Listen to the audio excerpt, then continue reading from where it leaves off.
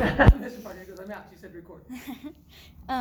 Not necessarily just opening it for any kind of recreational use, but even the experimentation on this stuff is very limited, and when it is limited, or when it is used or attempted to be used, there are so many things that it has so many regulations on it.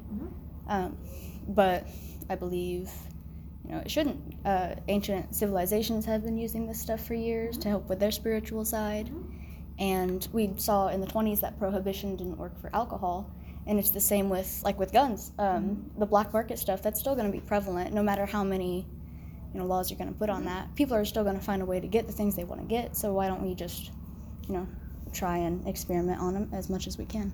There's so much knowledge that we don't know about it that can be useful to people. I think that's true too, but my big problem was something in the acid world, LSD worlds. The blood-brain barrier is actually transposed when you have those kind of scheduled drugs. It actually goes across. So you can do literal brain damage by ODing on that, which you cannot really OD on something in marijuana in the THC levels. It doesn't do that. Right. That OD possibility is a scary thing in society. Yeah. That's the thing where the people will flip out and not know they're getting shot and keep running. I mean, they don't realize it, They just keep going because their brain is not processing. So, I don't know, I know you're not using the word legalization, but even the experimentation with it would have to be it had to be so controlled first and foremost, but more importantly, you can't just, there's huge things why you can't just experiment randomly on a human being. You just can't. It's right. Taylor, just so you know, she's recording. So, I'm looking at, do I know that it was used in things like sweat lodges with Indians? I absolutely do. Do I know the peyote thing was used out there? Absolutely do. Do I know that it's been used across many different cultures? I absolutely do. But the purpose of it almost always was a spiritual purpose. Absolutely. And they're trying to find their higher power of choice to get in touch with it. What bothers me is people will think that what they see in that almost dream state is real. Yeah. And so if they think that's real, if they think that's a real thing, then they would be like, so-and-so told me to blank. And fill in the worst scenario ever, go shoot 15 people. Right. And they would say it was based on experimentation and legalization and all that kind of crap. Without the possibility of being able to literally play around with people and just let them go hang out somewhere and smoke this, do that, whatever. I mean, because it's illegal to do that with human beings, literally illegal, I don't know how it could happen. Yeah, and I think especially heroin is in the same category as cannabis right now, currently. Right, it is. And I don't know, just completely stopping the experimentation on that. I think it's very, I don't know how I explained it in here, but just human rights it violates and religious freedom, and those are some things because of its illegality is what you're saying. Yeah. And I believe it has a big part. A lot of people use it for self-discovery and everything, and ego dissolution is a big thing with, especially with LSD. But even when you're, you take a ketamine and you see angels, or you take a hit of DMT and you're talking to otherworldly beings and stuff. I understand how people could definitely use that as their spiritual guidance, or use that as whatever deity, they try. But I don't know. I feel like it could definitely, especially for drug-resistant strains of depression or PTSD, and even in microdosing stages like that, where it gives you the cognitive benefits but not the psychedelic parts. Even though the psychedelic parts may be fun, it's still, I get it. There's still things. I don't know, when you get into the certain stages of drugs, the addictive level is just, I won't use the word psychotically, but still, it's psychotically up there. And people don't know until you do, because your bodies are wired different. Yeah. So, and it's a lot like that, I need the word, tolerance. The tolerance that builds up over time is just like somebody who's exposing themselves to poison ivy. Yeah. The more you're exposed, the easier it is to get, the more tolerable you are. I mean, it's just a thing. It's a different kind of chemistry than most people are exposed to, smoking marijuana. It's a completely different body chemistry. Absolutely, yeah. When that happens, though, I think like the freedom, if you were in how would I say this right? Like they've never, to the best of my knowledge, and I don't know everything, been able to make that stop on an Indian reservation. Really? Like you can still go to the sweat lodge and you can still smoke. Interesting. So I had a friend who used to go to sweat lodges and smoke. And it was for that purpose. They were just I want to like love everybody, religion on the planet. Yeah. Let me just go see what's out there, see what it is, trying to find some connections, and a little more towards the, I'll say Mother Nature, but that really wasn't what he thought. Right. But kind of Mother Nature, kind of like deity of choice. And so I'm quite sure, well, a good 50+% sure, it's still legal there. But it has to be like kind of controlled, like you only go get it from like the tribal chieftains kind of thing. It's not like you can just grow in your backyard and hey, let's go kind of thing. Yeah. Even though it doesn't grow wild. So the ability, I get the point of like, how do I say this because I'm old? I get the point of being able to say the freedom of whatever you want to do. Like I was born in the 60s, so it's okay. I get this. The freedom of whatever you want to do. But when you're old enough to see consequences from any point of view, man, it scares the crap out of you. Yeah, and especially people nowadays that look at these things and like they see an article on BuzzFeed that says, hey, this proves to do that, and they go out and try it, and it doesn't give them the right. Yeah, they get a different higher, different experience. Yeah. Under certain circumstances, I understand, like especially with moderation and the way that they're using in just some of the trials that they've done here, the way that they utilize these things and not only moderate it and monitor the people, like have trip sitters there and everything, and just kind of walk you through it. And then after they, here's what placebo did, and here's the fMRI of the different neural oscillation that happened during that, and here's someone in the middle of a peak. Could you come to the office, Mrs. Peak? In the middle of peaking on acid, and here's what they thought. They did the same things. We had them do the same actions or whatever it was. And Get some prompts or something? Yeah. See, okay, so once again, you're still back to, even to do something as easy as I want to volunteer to go test some new heart drug. The paperwork involved is horrendous to do it. A good 10-year process before it's allowed up to public. And the trial and error on a human being, because the people who want to go volunteer for that are a lot of the times uneducated people who just want to get stoned, and they're going to give me free whatever, and that's all I want to do. They're not necessarily looking for the benefit or the outcome or the connections that can happen, or the like all the people, the whole like ecstasy thing that was so big for so long, because they would go to the little club scenes and everything was so touchy-feely and tingly, and it was great, and so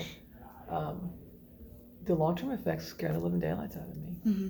And this is, of course, after or before there were so many regulations on it, and before they knew the true effects of it, especially long-term effects. There was a study during the rise of the counterculture of the 1960s. Someone, I believe it was at... Please don't tell me Berkeley. No. Okay. Dunback's documentary. Don't know what school it was at. Harvard. Okay. A professor of social relations had formulated a psychological assignment, and this is when the government was exploring using LSD, and hoped to get a mind-controlling agent. And, experimenters found that the drug was more useful in breaking down and analyzing the personality of subjects so that they can sit there and pick at themselves, which I know a lot of people do that while they're already tripping without even realizing it. It brings a lot of subconscious things up. But one of the subjects in the experiment was Harvard mathematician Theodore Kaczynski. And this piece of information is the hinge on... Okay, maybe that's not as important, but... do you believe that it obviously had an effect on his brain? He went completely, hermit. Way more than that, though. And but taking this, I believe they were trying to do like a breakthrough experiment, because like you can't just microdose with DMT. It's you lay down and you ascend. But with LSD, you can do it in simple steps, and you can, again, have the psychological stuff or just the cognitive stuff. And I believe they were trying to reach that DMT level with just something as easy to get as LSD. Okay. I haven't seen that. I did when I took psychology so many years ago. I remember going through all of that and studying it because Kaczynski's name obviously in it, so it like stood out. Right. But if I remember correctly, the study was greatly tailored towards interrogation techniques. Really? So if you're looking at to interrogate somebody, and if you just get them relaxed, Yeah. you get them in a mood of tranquility, you get them where they don't feel the pressure to do whatever, all those subconscious things you're talking about come forward. And so it ended up being, if I did this and if I got a captured soldier and I'm going to give them this drug of choice, and then I'm trying to interrogate him because I want to like save the world from this terrible person. But you addict them in the meantime, or you alter their brain chemistry, or you put them in a permanent psychosis, or you do anything. The legalities involved, and once again, back to the human rights. Yeah. Shut them down. I think that's what shut them down. And it wasn't just, and it was the government who sponsored so many, probably totally unpublished studies on what if, and they would just like volunteer the soldiers to go do whatever and do your thing and see what happens. But this entire research project makes me think of the intro to Pineapple Express. But DMT, the spirit molecule, one of my favorite tryptamines to learn about. An important molecule in psychopharmacology. It's found in a wide variety of plants. It's found in animals. It's in the epiphysis cerebri, the pineal gland, which controls our circadian rhythm and everything. Do you believe that has any true, I don't want to say significance, but it's so untouched, and it's also Schedule 1, so of course we can't do anything about it, and there's no known overdoses on it. Same as cannabis, it's naturally occurring, everything like that. Do you believe that has anything to do with just whatever religion, whatever higher power? Like, do you believe it's truly the spirit molecule that it claims to be? No? I think you're just playing brain chemistry. I think that's what's happening. But I also think a lot of faith-based religions are pretty much just brain chemistry that somebody had at some point in time and wrote a book about it. And then that's how the followers came about. But no, I just think what we know in this day and age, that even if ultimately something along those lines ends up being true, the fact that we were given the ability to pick it apart, like go down into it deeper and say, but what if, and all these little manipulations, and then what are the outcomes? I think that gift alone that we have as human beings just proves that we can do that. So it didn't have to be like given in the first place. Yeah. So. A few more questions here. This was not only an explanation of what lysergic acid diethylamide, or LSD, can do, other than show you beautiful patterns and colors and vivid images and insights on life, but LSD trials versus placebo using fMRI and MEG. And a lot of people are not only trying to break down the molecular structure of it and tailor it to a more supposedly safe, synthetic substance, but make these placebos and try and get the same effects, not just the visual effects, but the cognitive benefits that can like be behind the it. whole brain's lit up, like where you're using more areas of your brain that we haven't ever used before, because I do know that's a fact. Yeah. I think the part, how do I explain this right? Back from when I was probably psychology class again, going through the studies, I think that if they could, I don't know how to tailor this right, if they could find out that base pattern of what's in there that allows that rewiring to happen, but I don't know how to do that, once again, without doing the human studies. Chemically, when we were looking at it, you're just talking about pretty much just a hydroxide difference in a bend in a molecule. It's almost nothing. Like, it's literally almost nothing to go from heroin to morphine to LSD, all of them, every single one of them. Yep. Tryptamines, are prevalent in everything, in psilocybin and DMT and LSD. That's the main precursor. Like LAS, that's a pure tryptamine right there. Yeah, I really think that if they could, I don't know how though. I really have no idea how, and nor do I have near enough biology experience to begin. But chemically, I remember looking at those and thinking that if there had to be some teeny tiny triggering mechanism in there that literally got turned on when that happened. And a lot of people would say, like, if you're mostly like a frontal lobe person, all these other ones that got lit up in those kinds of experiments, your creative side would come out. Because I'm like, I can't draw a stick figure. Yeah. I'm absolutely terrible at it. And their argument would be that if I did this, I should be able to pull more into the other side of my brain that I hardly ever use. And I know I've seen people do it, like on videotapes. Yeah. Man, I do not know chemically how to pull that out of there, though, to make anything remotely safe. It just scares the living daylight out of me. Yeah. And of course, like, you can overdose on anything. Oh, yeah. Too much of anything. You can do too much vitamin K. I don't care. Oh, yeah. Too much oxygen you could die from. I mean. But I think that the idea of like taking it further and figuring things out is actually quite cool. But experimentation would probably start on something in the animal family, the closest we could get, and then seeing the same thing without killing their little hearts, and so like dumbing it down to like a little mouse size kind of. Yeah, rats and. Man, that's so mad. Yeah. You can give cocaine to rats, but. Yeah, just not to people. Give it to That's true. How do you feel about recreational use of these things? I'm still for the freedom of choice. I still think that people's just the same reason for guns. I can have a gun because I want to. I can do drugs if I want to. But then I go back to my old fashioned of like in the teaching profession. I couldn't imagine being in this level of being in front of this many people high. I couldn't do that. Like unprofessional of me. Yeah. So would I ever judge someone who ever did it off campus kind of thing? I'm not that judgmental. I mean, it's your choice, it's your life, it's your thing. I just don't think that people realize the small consequences of it's your choice, your life, your thing. You stay in your house, but then they get in their car. And then somebody dies, or somebody gets hurt, or their friend does whatever. And then they perpetuate stupidity, which makes everything have that downfall and all those negative connotations that come with it. So, I don't know. Some kind of a your body, your choice kind of thing. Yeah. And I absolutely agree with that.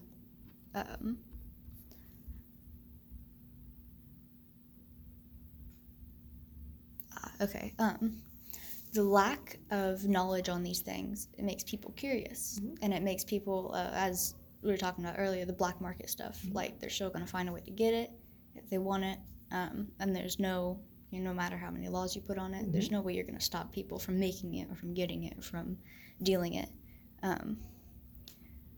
But the security on these drugs, it makes young people curious, and it makes especially people who've had a hard life and who don't like the reality that they're in want to escape that, and then they end up making stupid choices. I understand being rebellious, but there's a definitely danger in that area. But street drugs are more dangerous than what we would utilize in pharmacology if we were to explore these psychedelics. I don't know. That's true. Most of the street drugs are going to be cut with something else, which is way more dangerous than the original substance in the first place. It's the cutting of it that kills them. Fentanyl is a Schedule II, and cannabis and MDMA and are Schedule I. Yeah, but I said that definition there was for the blood-brain barrier. That's exactly where that came from, and how to undo a problem once you go past that, because we can't physically get past that too well without like a totally open skull brain surgery kind of thing and going back through. So the trying to like repair damage, we do not have the technology to repair a brain like that. Yeah. And I think that's also a very scary situation. Like, you want to do something and run into a wall because you're stoned and do whatever. I can fix your face, but I can't fix whatever you just killed in your brain or rearranged in your brain or scrambled or enlarged or anything else that happened in there. Yeah, there's definitely a point of no return that you can go beyond, and a lot of people don't understand that, or they just don't care. Right. Which is, again, scary. Yeah. But I mean, the curiosity you're talking about, that's going to be there all the time. It doesn't matter. It's like all this, just like you were saying when drinking before with prohibition, this is going to be a thing. Absolutely. But people would have to be willing to go through, because like as science teachers, we've had these discussions so many times. One of the big things that people talk about here in the United States, to backtrack a bit, is the alcohol in like France. You're in France, you drink when you're 2 years old, have a glass of wine, nobody cares. Right. But they've also like in home over years realized this is too much, stop. Or we are a family where we can't drink that, maybe we have an alcoholism problem, so we stop. Right. But like it took them a long time to get there. And I don't think our country in this day and age with the fast track mentality of digital world would be patient enough to wait for that. Yeah. So you could say, like, starting with something like marijuana, just to throw it out there, it's like free and open to the public, just like cigarettes. Go buy whatever you want. No big deal. Everybody would be like so crazy, and they would just like go insane for 5 years probably, just doing whatever the heck it is they felt like doing, and then it is a gateway drug. It will lead you to the next one because you never get the original high back. Right. Ever, ever, ever. And I do believe that, even like going to my first concert, that was an adrenaline rush, and I get the same thing whenever I ride a roller coaster or something like that. But chasing these highs is definitely a dangerous thing. There's really no, I don't know how to say it. There's no chemical difference in, I don't know how to put this, like. Are you talking about like the dopamine, things like that? Like, yeah, what goes through your brain? Like if you could go work out really well and get a good sweat and be just as high as if you just went and smoked something. Yeah, same thing. Personally, I believe, because we have CB1 and CB2 receptors, CB1 being the central nervous system, CB2 is in the digestive tract, which is why you take edibles, whatever. But that evolved, we have those receptors for anandamide, which is what gives you the runner's high. It's chemically close to THC. It's chemically close to dopamine. It has, it docks to those same receptors. Right. And I believe just like even peyote maybe, you ingest that and it's a defense mechanism for the plant. Because you eat something and you see some crazy stuff, you're not going to go and eat it again, except, unless you're like us. But I believe that a part of our evolution came with these different substances that we introduced ourselves to. That's a cool idea. Or like so many more people have ADHD now, or depression, and our primitive brains cannot keep up with this fast-paced world. I think that's partly true, but I also still am a firm believer that more people had it and were not diagnosed because we didn't know what it was. Yeah. Or they would call it something else, whatever the buzzword it was for the year kind of thing. But with population growth, and if you look at percentages compared to what we have, we are not as full-blown crazy, like ADHD world as people appear to think it is. Like if you look at the student body in my life here at Central High School, I don't think anybody's changed. I know it's not been a generation. Well, yes, it has. I lied. I do have kids of kids. But probably generationally enough time to adapt and do all that kind of stuff. But the idea of we did adapt because of things we've done before is pretty cool. I like that. I like to think so. I also like to think that the Bible was written when someone was on psychedelics, but, that's my own personal opinion. I don't remember funny. the That other was a conversation we had once as science teachers. We were just playing devil's advocates with each other. Really? And I was like, why would I follow a book that somebody wrote when they were stoned? Right. And they're like if it happened in this day and age, would you still believe? You see new religions sprout up all the time, but that's people being crazy. I mean, Charles Manson was a nut job, and Rastafarians are crazy for what they believe in, but no, it happened years ago, so it's fine. True. Do you know what Dunbar's number is? What is that? It's in primates, the size of your neocortex, the cerebrum, it determines how many close intermittent relationships that you can have with people. So you see tribes and they fight other tribes because they cannot accept any more people into their group. They've reached their maximum number capacity of, yes. Okay, I know what you're talking about now. I believe that's why people in like New York City hate other people, people in Asia and stuff, they're so close-knit, they don't have common courtesy and they don't have manners like we do. I think that's very true and very prevalent. And after I found out what the term was and what it meant, it was just common sense. Like it made sense. People in close quarters, they're going to get tired of other people. Right. And again, trying to escape that reality, you put people together and they're going to end up doing something stupid. So True. I mean, that's true. But I couldn't imagine, like, if you were in, just for the two examples you had, just pick New York City and China again, and you were like, okay, to alleviate some fears, some, like, people won't lose their homes fears because of all the other, people out there, volunteering to be in a program that could alter something and see if it's good for you or not. It's not a bad idea. It's just not a bad idea. And people don't realize that, like, what I want to say, people are doing things that they think are going to like pump them up, and they're really depression things. Mm-hmm. And to take something like that LSD or something in the upper quote unquote family Mm-hmm. could really make your brain be okay for the moment, but finding that tolerance level, Mm-hmm. it's very hard in human beings. And especially weird.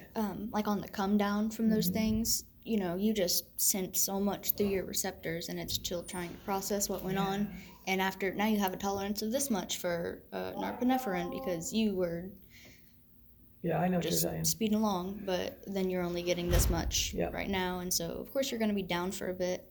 And I know a lot of people handle that differently, or just don't handle it well at all, and that's why they continue to build the tolerance, because you get rid of that feeling and you want it back. And which I understand that, but there are going to be withdrawal symptoms from anything. I mean, from modern day antidepressants that they hand out like candy. That's true.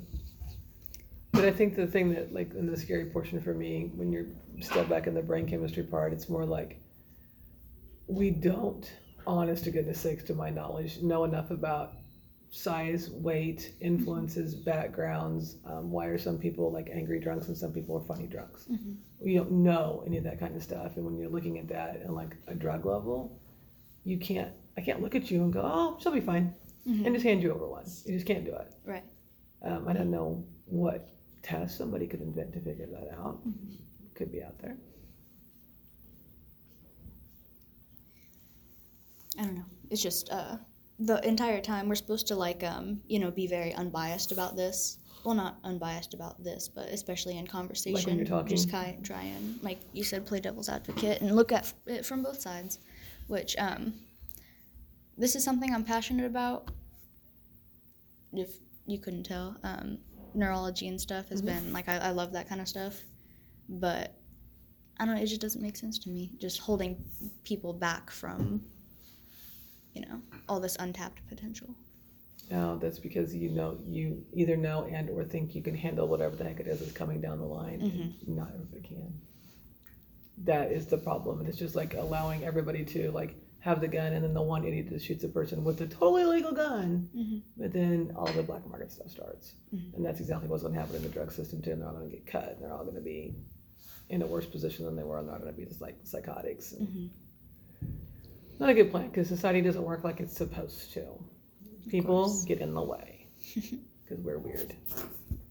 Right, Mr. Partridge? Oh, always.